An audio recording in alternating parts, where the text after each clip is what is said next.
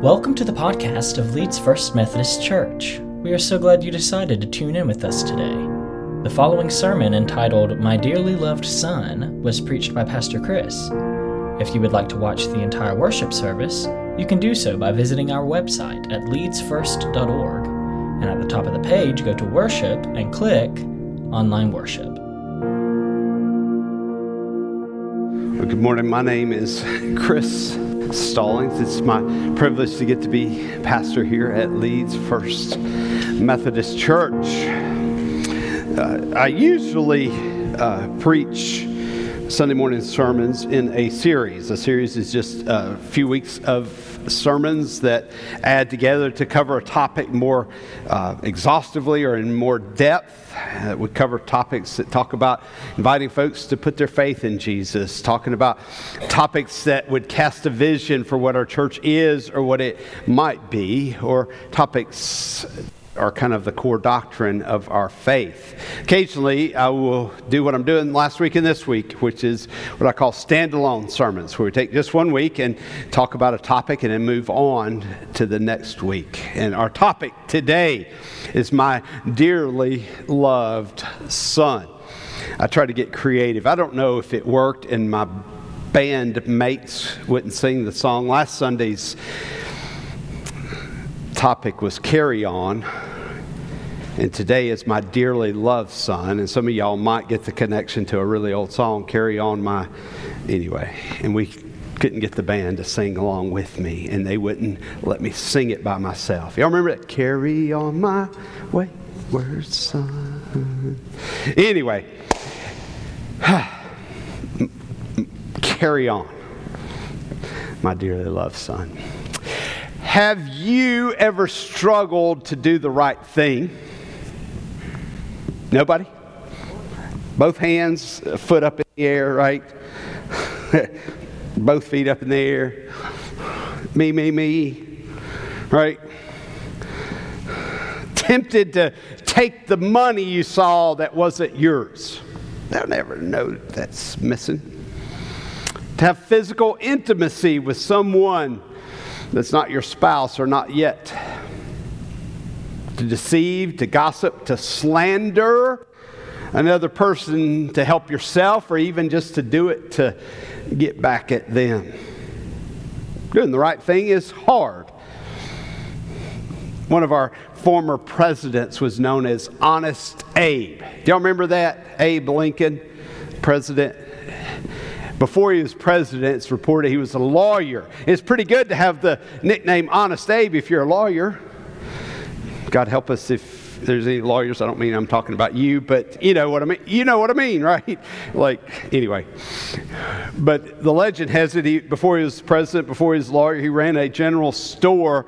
And he ran it with utmost in honesty, right? Got the nickname. It's reported that one night or one afternoon he was counting out the cash box or cash register or whatever they had that day, and noticed there was a few pennies over, like he had extra. And he got to thinking about it, and he recalled, oh, I think I gave that person the wrong change or the wrong bill. And he closed the store down and walked the 3 miles to her house to return the few pennies that he had overcharged her. Honest Abe. The Bible teaches that we have within us the capacity to do right. Right? The Bible teaches that we were created in God's image.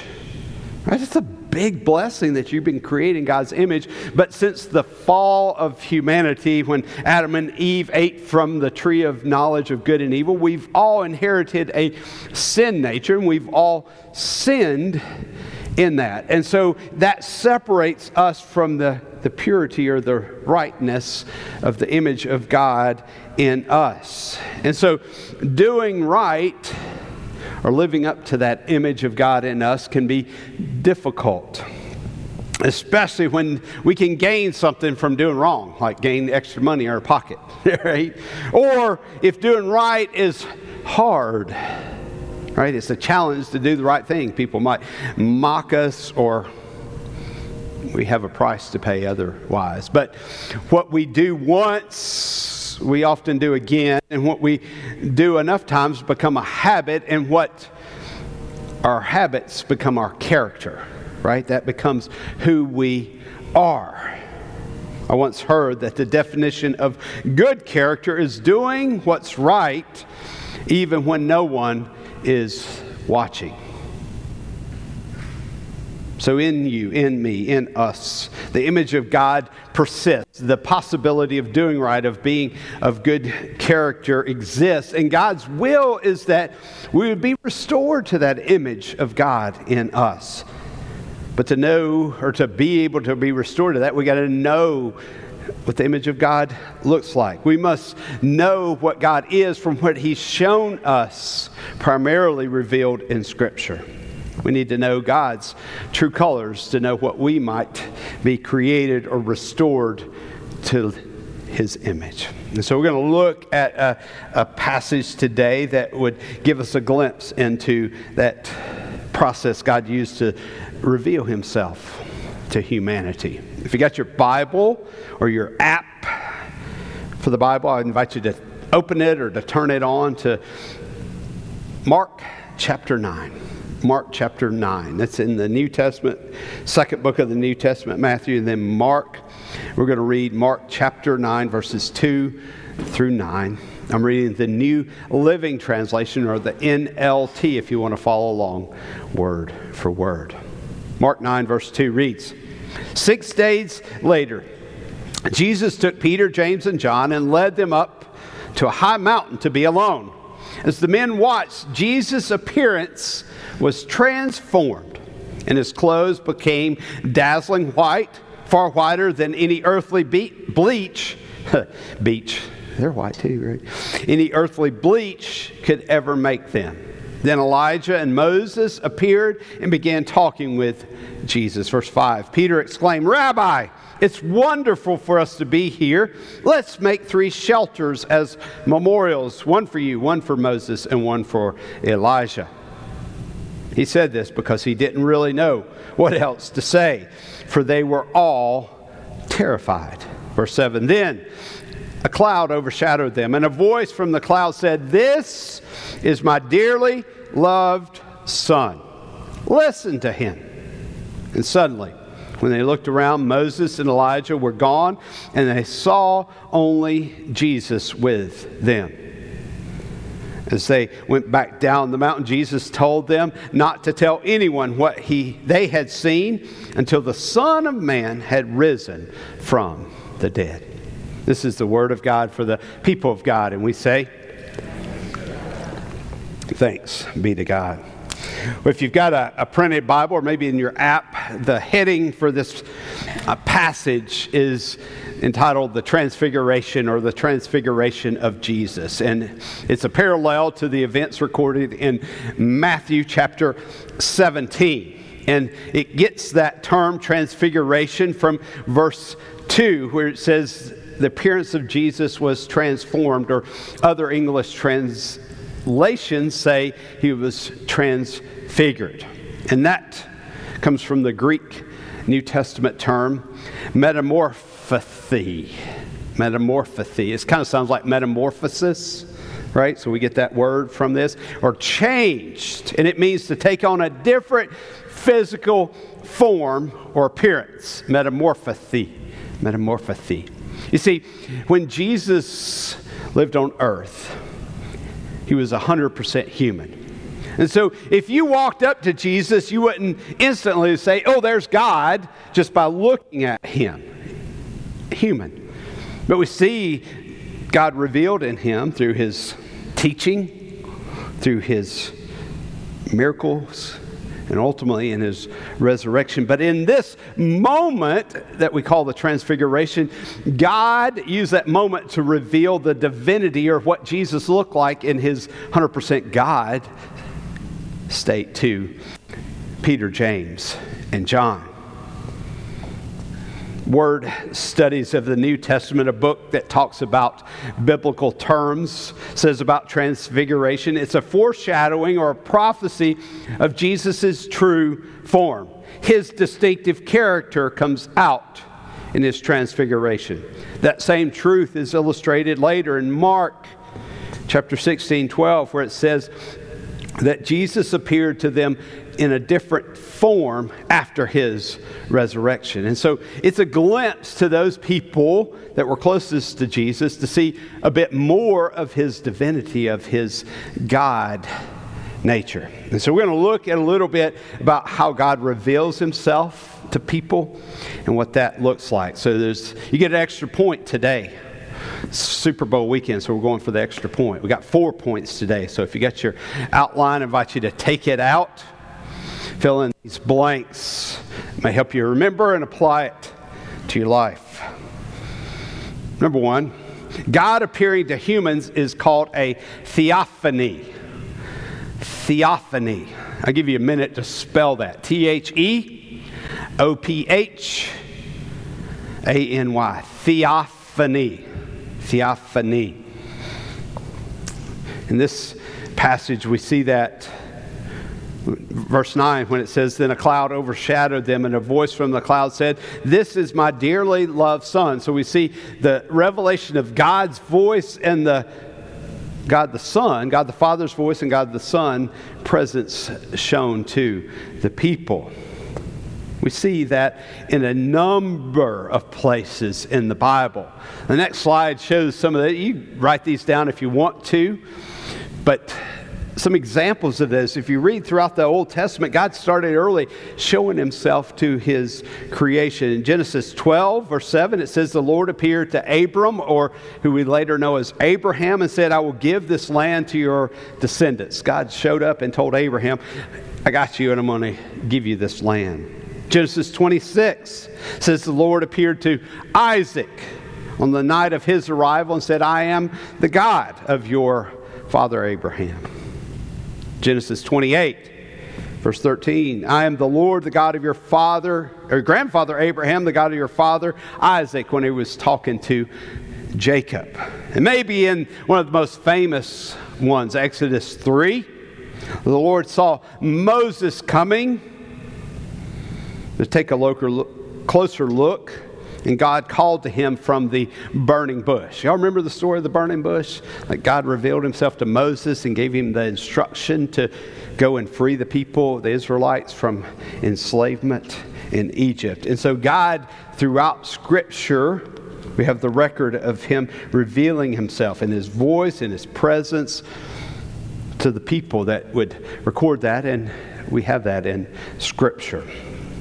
The next point will help us to know what it's like to experience the presence of God, either in a first-hand encounter or even in the record of it in Scripture, what that experience is like. So number 2, encountering God can be baffling. Encountering God can be baffling. Mark 9, verse 5 says, Peter exclaimed, "Rabbi, it's wonderful for us to be here. Let us make 3 shelters as memorials, one for you, one for Moses, and one for Elijah." And if you look to verse 6, it says he didn't even know what to say. He's just doing something, right? This effort to say, "Let us build some shelters," is Peter's bringing in what was known as the Festival of Shelters. It was started back in the Old Testament in the book of Leviticus, I think chapter 23, where God instructed them, says, do this annually, a festival of shelters, where they take some tree branches and make like a fort. No, they probably didn't make like anybody build a fort when you were a kid out of tree branches and stuff? A lean-to, I think they call it. And they would go out of their encampment or city and stay in those for this week as a reminder of how God had delivered them, and they'd traveled through the wilderness when their ancestors were freed from Egypt. And so it was a regular thing they'd done for hundreds, thousands of years. And so Peter's like, I don't know what this is, but I'm going to do something religious. Let's go build a festival of shelters, right? Because God's there. And so the Bible, a little bit making fun of Peter's, like he didn't even know what to do. He's just trying to do something and do it appropriate. And it points to when you encounter God, it can be baffling, right? You're just going along, and then boom, God shows up. And it's baffling. You ever been baffled by something in your life? A little bit overwhelmed? Meet somebody famous, done something important? Like, wow, I don't know what to do in this moment. I had that moment on my wedding day. Anybody ever been married? A couple of y'all? All right, good. Wedding days are a big deal. Right? You build them up, you make the plans for the date, you send out the invitations, you get the church or the pastor, you get the reception set up. And the bride, her family usually does most of that and planning and the cost of that. But it's a big deal. But you know what the most baffling or biggest deal to me in that? The date of the wedding and feeling the impact of the wedding vows. Do y'all remember those? Those are big. Like you're saying, we're together, right? And when I got to that point, it all sort of hit me. You know? Like, I can't believe she talked to me, right? I can't believe she went out with me. I can't believe now she's saying she's going to be with me the rest of my life. And it was like, whoa, you know, you weak-kneed and stuff. And so I remember the preachers you just only have to say like 3 or 4 words at a time. It's not that hard, but it was hard. My little lip was quivering. You know. And they said, people like, did you not mean it? We could barely hear you. I said, well, I could barely say it, you know. Take thee fair, you know. It was overwhelming. It's just a glimpse of the magnitude of what it's like to experience God. Right? You might have had a big thing in your life, but that's nothing compared to when you truly experience God. Those that experience God's presence, right? When God showed up, feel overwhelmed. I felt that some in my journey with God. Last year, even this week, is the 1-year anniversary of what they called the Asbury Outpouring. Where Asbury University in Kentucky, some students were at the school's regularly weekly chapel and just stayed. So we're going to keep worshiping God. There's something going on in us. And so they stayed, and like 2 weeks later, it's still going, right? They said 70,000 people came through that chapel over the course of that time just to be a part of what God was doing. People repenting of their sin, dedicating their lives to God and to ministry and just all that. And I didn't go, but I was watching glimpses of it. And I was feeling what God was doing. I remember those mornings where it was just overwhelming. Like I'd be praying and just not even know what to say and just weep with a kind of amazement of God's presence. When you feel that, even if you feel baffled by God's presence, lean in. It's normal. People who encounter God, it's normal to be baffled, to not know what to do, and to say, I don't know what to do, and you kind of baffle or even babble like Peter did. But the Bible promises that if you'll lean in, His Spirit will take care of you. Hear these words from Romans 8:26. And the Holy Spirit helps us in our weakness. For example, we don't even know what God wants us to pray, but the Holy Spirit prays for us with groanings that cannot even be expressed in words. Have you ever felt that? From encounter with God or from a devastating event in your life, and you're like, I don't even know what to pray. Lean in those times. God says, I got you. I'm here. Encountering God can be baffling. Number 3, encountering God inspires awe. Not all like A-L-L, awe, A-W-E. Verse 6 says, he said this because, that's Peter said this because he didn't really know what else to say, for they were all terrified. So Peter, James, and John were terrified. You'll notice this throughout Scripture. When God shows up, people are like, whoa! Right? Like there's a kind of fear even of God. You may recall in the story of Moses when he went up to Mount Sinai. Y'all know the story where he went up to meet with God, and God was giving him the 10 Commandments. It became the commandments for the people of Israel, our 10 Commandments. It said when he came down from being in the presence of God, he glowed or shone. I don't know if it was the same kind of thing that we see with Jesus here, but there was something that was like, whoo! So much so that just the people who just saw Moses having been in God's presence were afraid, right? And so there's something that's natural to fear God because of his magnitude of his power. In fact, the Bible teaches in Proverbs chapter 9, verse 10, that the fear of the Lord is the foundation for wisdom. So if you think you're smarter than God, you ain't going to get nothing, but it starts with you understanding God is so much more powerful, more everything than you can ever be. Fear of the Lord is the foundation of wisdom. Knowledge of the Holy One results in good judgment. And so it's right to be in awe of God, but we don't stay in that state and feel terrified. In fact, Jesus broke through that. If you look at the life and ministry of Jesus, he's often saying to his disciples, fear not, because I am with you. And so the relationship we have with God through Jesus is one that helps us grow from that initial fear. The Apostle Paul writes in 2 Corinthians chapter 3, but whenever someone turns to the Lord, the veil is taken away. For the Lord is the Spirit, and wherever the Spirit of the Lord is, there is freedom. So all have had that veil removed and can see and reflect the glory of the Lord. And the Lord, who is the Spirit, makes us more and more like him as we're changed into his glorious image. Encountering God inspires awe. Number 4. In this, God affirmed Jesus is divine. Mark 9, verse 7 continues. It said, a voice from the cloud said, this is my dearly loved Son. Listen to him. In other words, he's got God's authority. Listen to Jesus. And so we take what Jesus spoke and taught and did as authority of God.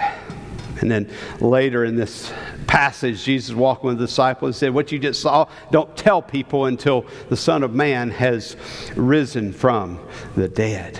Thus, the ultimate confirmation. Now, you could argue Jesus, well, everybody can be wise from moment to moment. But the ultimate proof that Jesus is God's Son is he said, I'm going to die and rise from that or resurrect from that. And he did it. And so that is the ultimate revelation of God's divinity in Jesus. The reason God shows up, shows himself to people, is in order that you might know that he is God. Right, from those examples in the Old Testament where God showed up to the patriarchs of the Hebrew people in the Old Testament. And then this encounter with God the Father and God the Son, where Peter, James, and John, so that they might know he was God. And the reason God shows up in Scripture, when you read it, whenever you experience him in worship, when you're experiencing in your prayer and your fasting and all the means of grace and the sacraments like Holy Communion, is so that you might know God is God. God Almighty. And when you see that and whenever your heart believes that, you're invited to put your faith in Jesus and be restored in relationship with God, to be restored and be stepwise going towards looking like that image that God created in you, which is like himself. Some of you have experienced the loss of fire. Right, we had one of our old churches in Leeds burn down. It's devastating. It wipes out. And in a lot of ways, sin wipes out what we were initially created to be. Right? We created an image of God, and sin wipes that out, almost like a home destroyed by fire. But even if the owner of the house or the building has insurance and gets the money to restore the home, rebuild, if they don't have the blueprint or an image of what it looked like or supposed to be built like, it's nearly impossible to build it back. And that's why it's so important for you to know the image in which you were created. As you're going on these, I put my faith in Jesus. I'm growing to be more like Jesus. Is to know Jesus in what God has revealed in Scripture. So you're like, yeah, I know. This is the blueprint. God created me to be like Jesus. And in that, I can follow the right path. If we don't know what it is that we're being recreated or restored to, we may miss it. The goal for you is to be made in the image of Christ. To do that, you must know the image of God. God revealed that in Scripture. Do you know the image of God the Father? Do you know the image of God the Son? And are you on the path with that objective in your life, to be recreated in the divine image of God? God affirmed that Jesus is divine. Let's pray. God, thank you so much for the blessing of your revelation to people in theophanies where you've showed up and talked to and shown people who were initially terrified. God, we thank you for the blessing of that awe-inspiring experience and those who recorded that we might know you through Scripture. God, I pray that the fear of the Lord is the beginning of our wisdom and righteousness, that you're taking us on with the goal of being recreated, being restored into the image, the divine image of Jesus. We grow to be more and more like Him every day. In Jesus' holy power and resurrected name I pray. Amen. Thanks for listening to our podcast. We would love for you to visit us in person at 8:45 a.m. for modern worship or at 11 a.m. for traditional worship. If you would like to plan a visit, simply text the word CONNECT to the number 205-772-4906, and you'll be sent a link to get you started. Thanks again, and God bless.